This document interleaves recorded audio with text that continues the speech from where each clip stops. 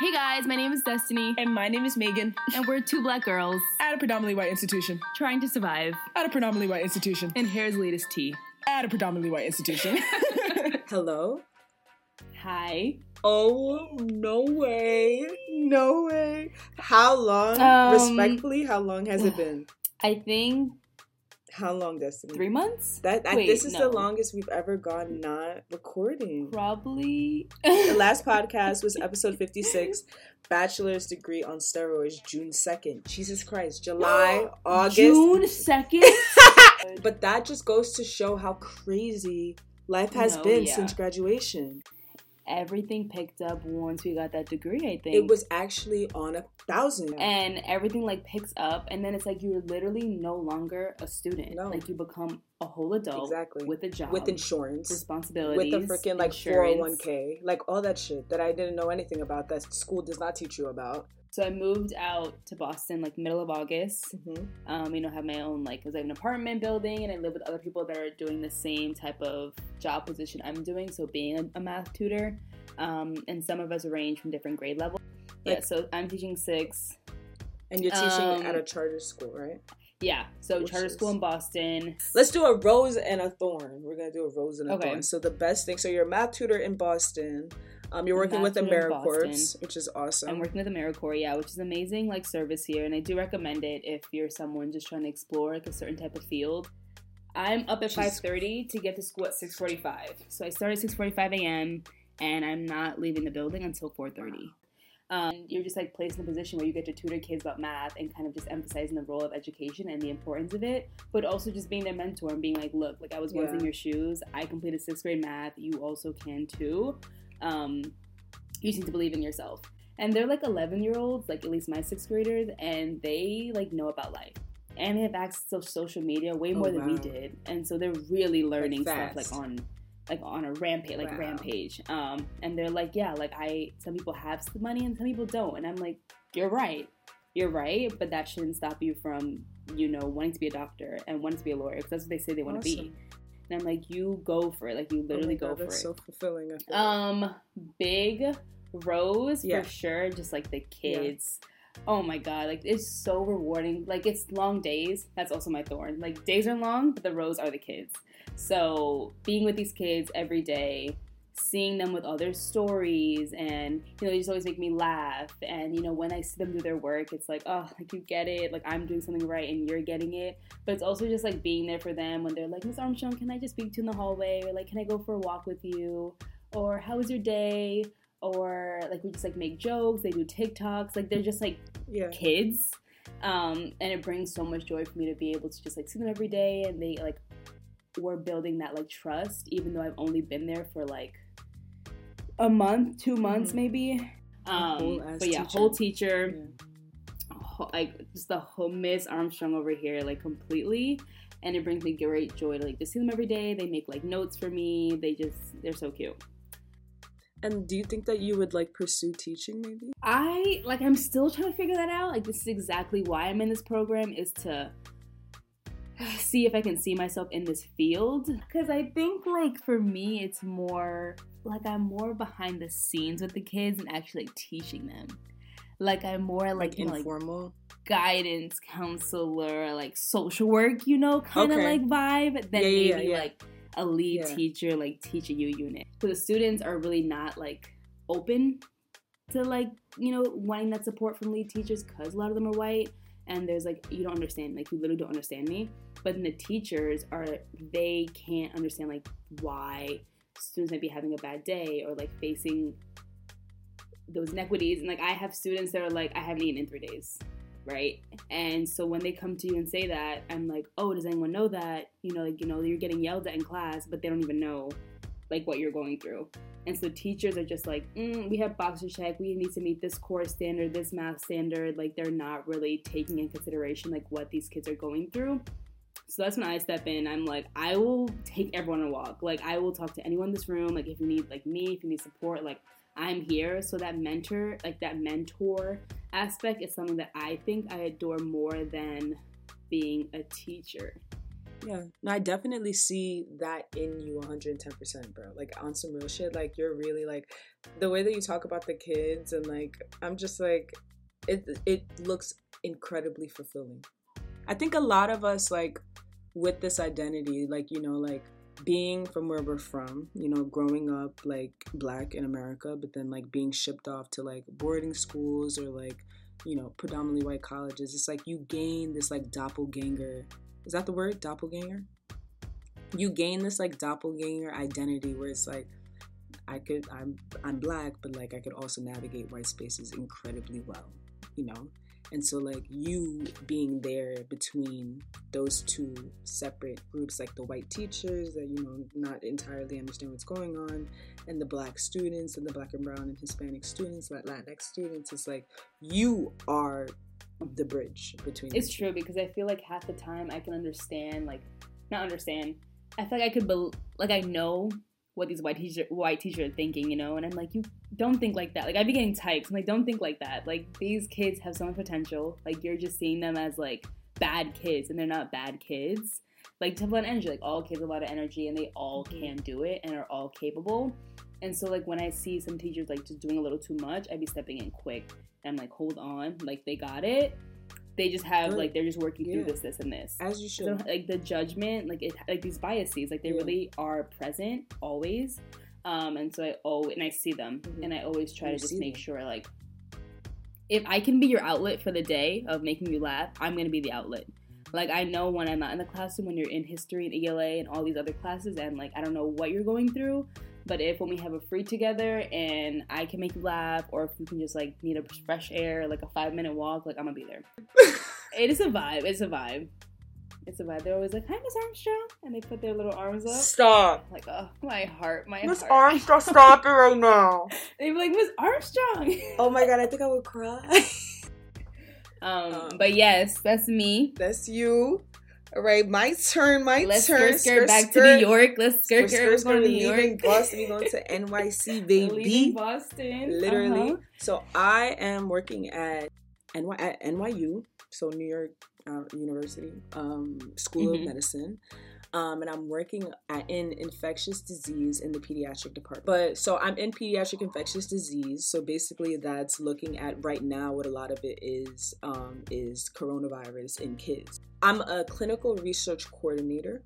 So basically that position means that I am involved in all the clinical trials, the clinical research, the clinical conversations kind of that my doctor, that my boss, who's an attending physician at NYU, is in charge of. I'm on 3 main projects.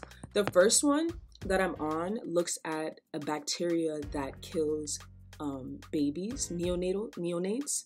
It's called Group B strep. And it's a bacteria that is the leading cause of meningitis, that is the leading cause of death in newborn babies. So what happens is we're looking at people who come in with GBS, specifically pregnant women, sometimes people who aren't pregnant, but we'll look at them, we'll screen them, okay, they'll come up positive for GBS, and then they usually have to get pushed. They have to be given like ampicillin, like some type of antibiotic to clear them of the bacteria when they have the baby, so that the baby doesn't contract it, because they could die. As if that more Black babies, there's so many papers out there that say the younger the mother is, the more likely she's to give birth to a baby with GBS. If the mother's Black, she's twice as more likely to be the baby. You know, it's all the same, you know what I'm saying? So like all the papers that I'm reading, all the conversations that I'm having with different physicians and stuff like that, it's like these are the common threads. What the doctor that I work under is looking at, what I'm looking at is like, what are the risk factors? Why is it happening? Why is it this group that's getting it? You know, what are the different types of serotypes? Like there's different types of GBS bacteria. Like why is it that this group has this type of bacteria? So we get clinical samples, like the sample directly from the mother. And then what I do is I go back into the lab, I isolate it, I grow it, I stock it. We run a PCR on it. These are all like science terms, but like, and we get like more data on the bacteria. And then we have like all the clinical information of the patient as well. So it's pretty like hands-on. The second project I'm on is on this pediatric COVID-19 surveillance study, Which again, we see the same patterns. You know, Black people are more likely to come into the hospital. Black kids are more likely to come into the hospital with COVID pneumonia, with this condition called MIS-C, which is multi-inflammatory syndrome in children. And basically what that is like this hyperinflammation of the body cavity. So like it can be like their heart. A lot of them have like, you know, inflammation of the heart lining. A lot of them have inflammation of their babies, kids. Like they could be, the surveillance study goes all the way up to 18, I believe. So like they can be ranging from whatever. So what MIS-C is like the kids get COVID, and then 2 or 3 or 4 weeks later, like a period of time later, they come up with these symptoms. You know, you see like they have red eyes, inflamed eyes. They have like, you know, red skin, like inflamed skin, like all that stuff. And they labeled it MIS-C because they see so many kids come in with it that they termed a new medical term from COVID-19. Most of the kids coming in, Black. And so in that study, what I'm doing is going into patients' charts, extracting data, you know, looking at, you know, their different, you know, chest, like I have to see whether or not they got a chest x-ray. I have to see like very technical things, but also still very cool because I could physically see their chest x-ray. And I'm like, damn, I want to be able to read this one day, you know? Like, and I could see the doctor's notes of them like interpreting the chest x-ray. I'm like, how do you even read this shit?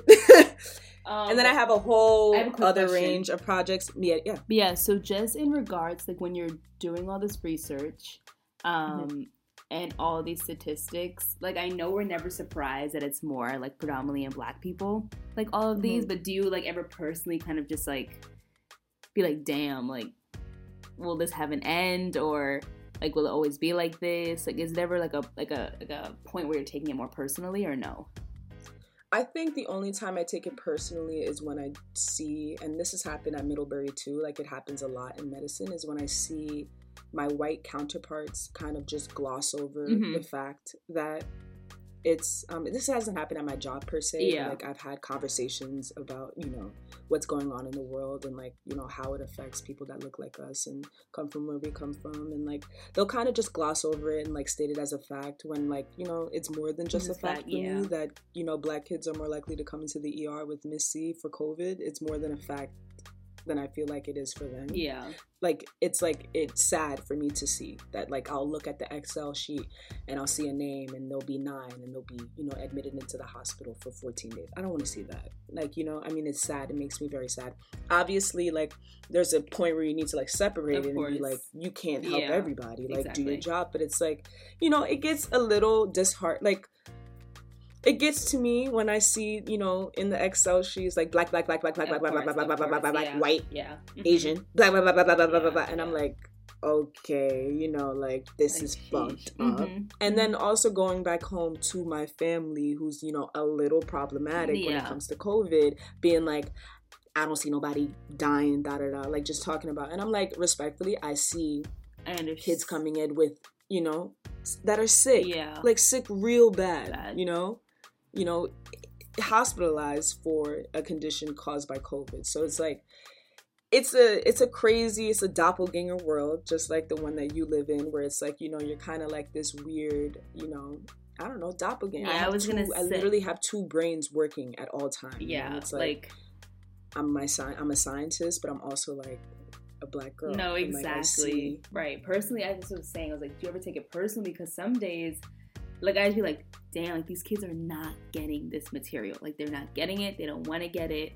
And it's just tough because I'm like, I see myself in you. Like, I see, like, you're literally a little Black girl who low-key needs to get through school to, like, you know, so you can become a doctor, so you can do what you want to do.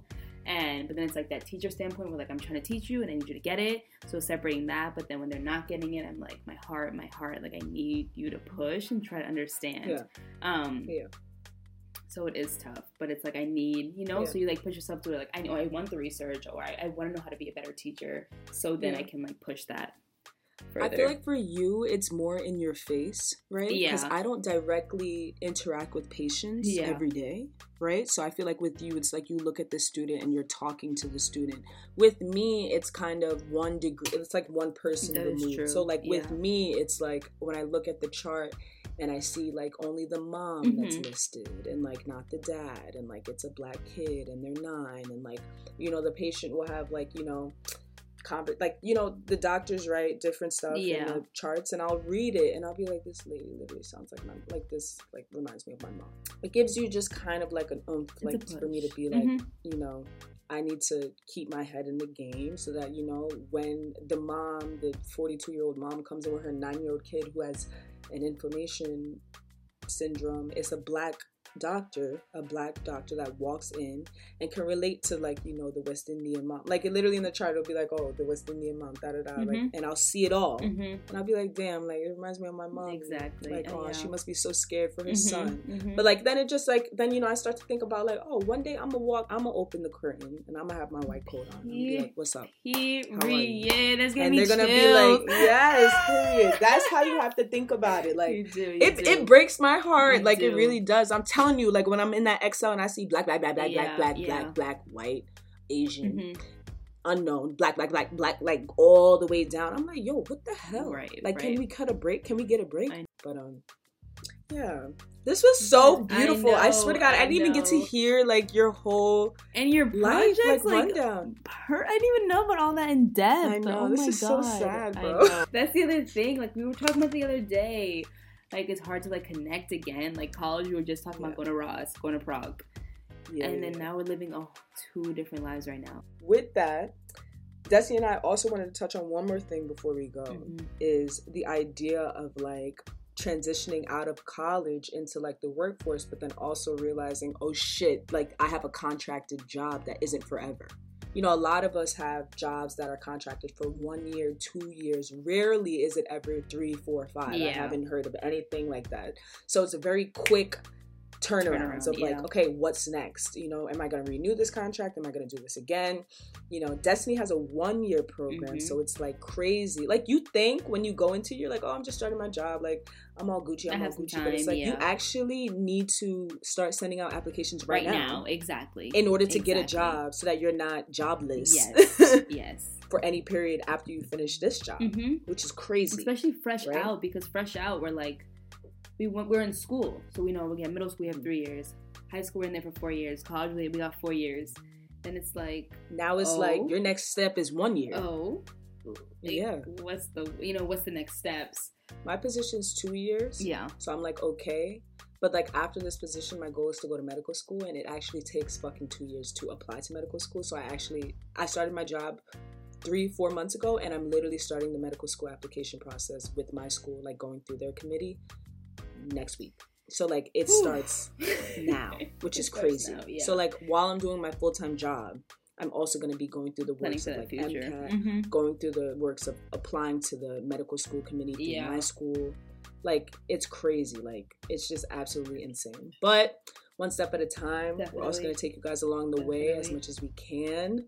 We have a vaccine hesitancy podcast coming out next week that I'm so excited about. Just talking to like the Black youth about their opinion about, you know, the vaccine and like, you know, how the government is going about it. I think it's very important that people just hear what people have to say. And we already know, like, you know, the Black population has a word about the vaccine and coronavirus in general. So I feel like it was good to highlight their opinions. This was lovely. It really was. Love you, sissy. It was absolutely lovely. It was nice talking to you. So lovely talking to you. And we'll be back next Sunday with another. Another podcast. Yo. Yeah.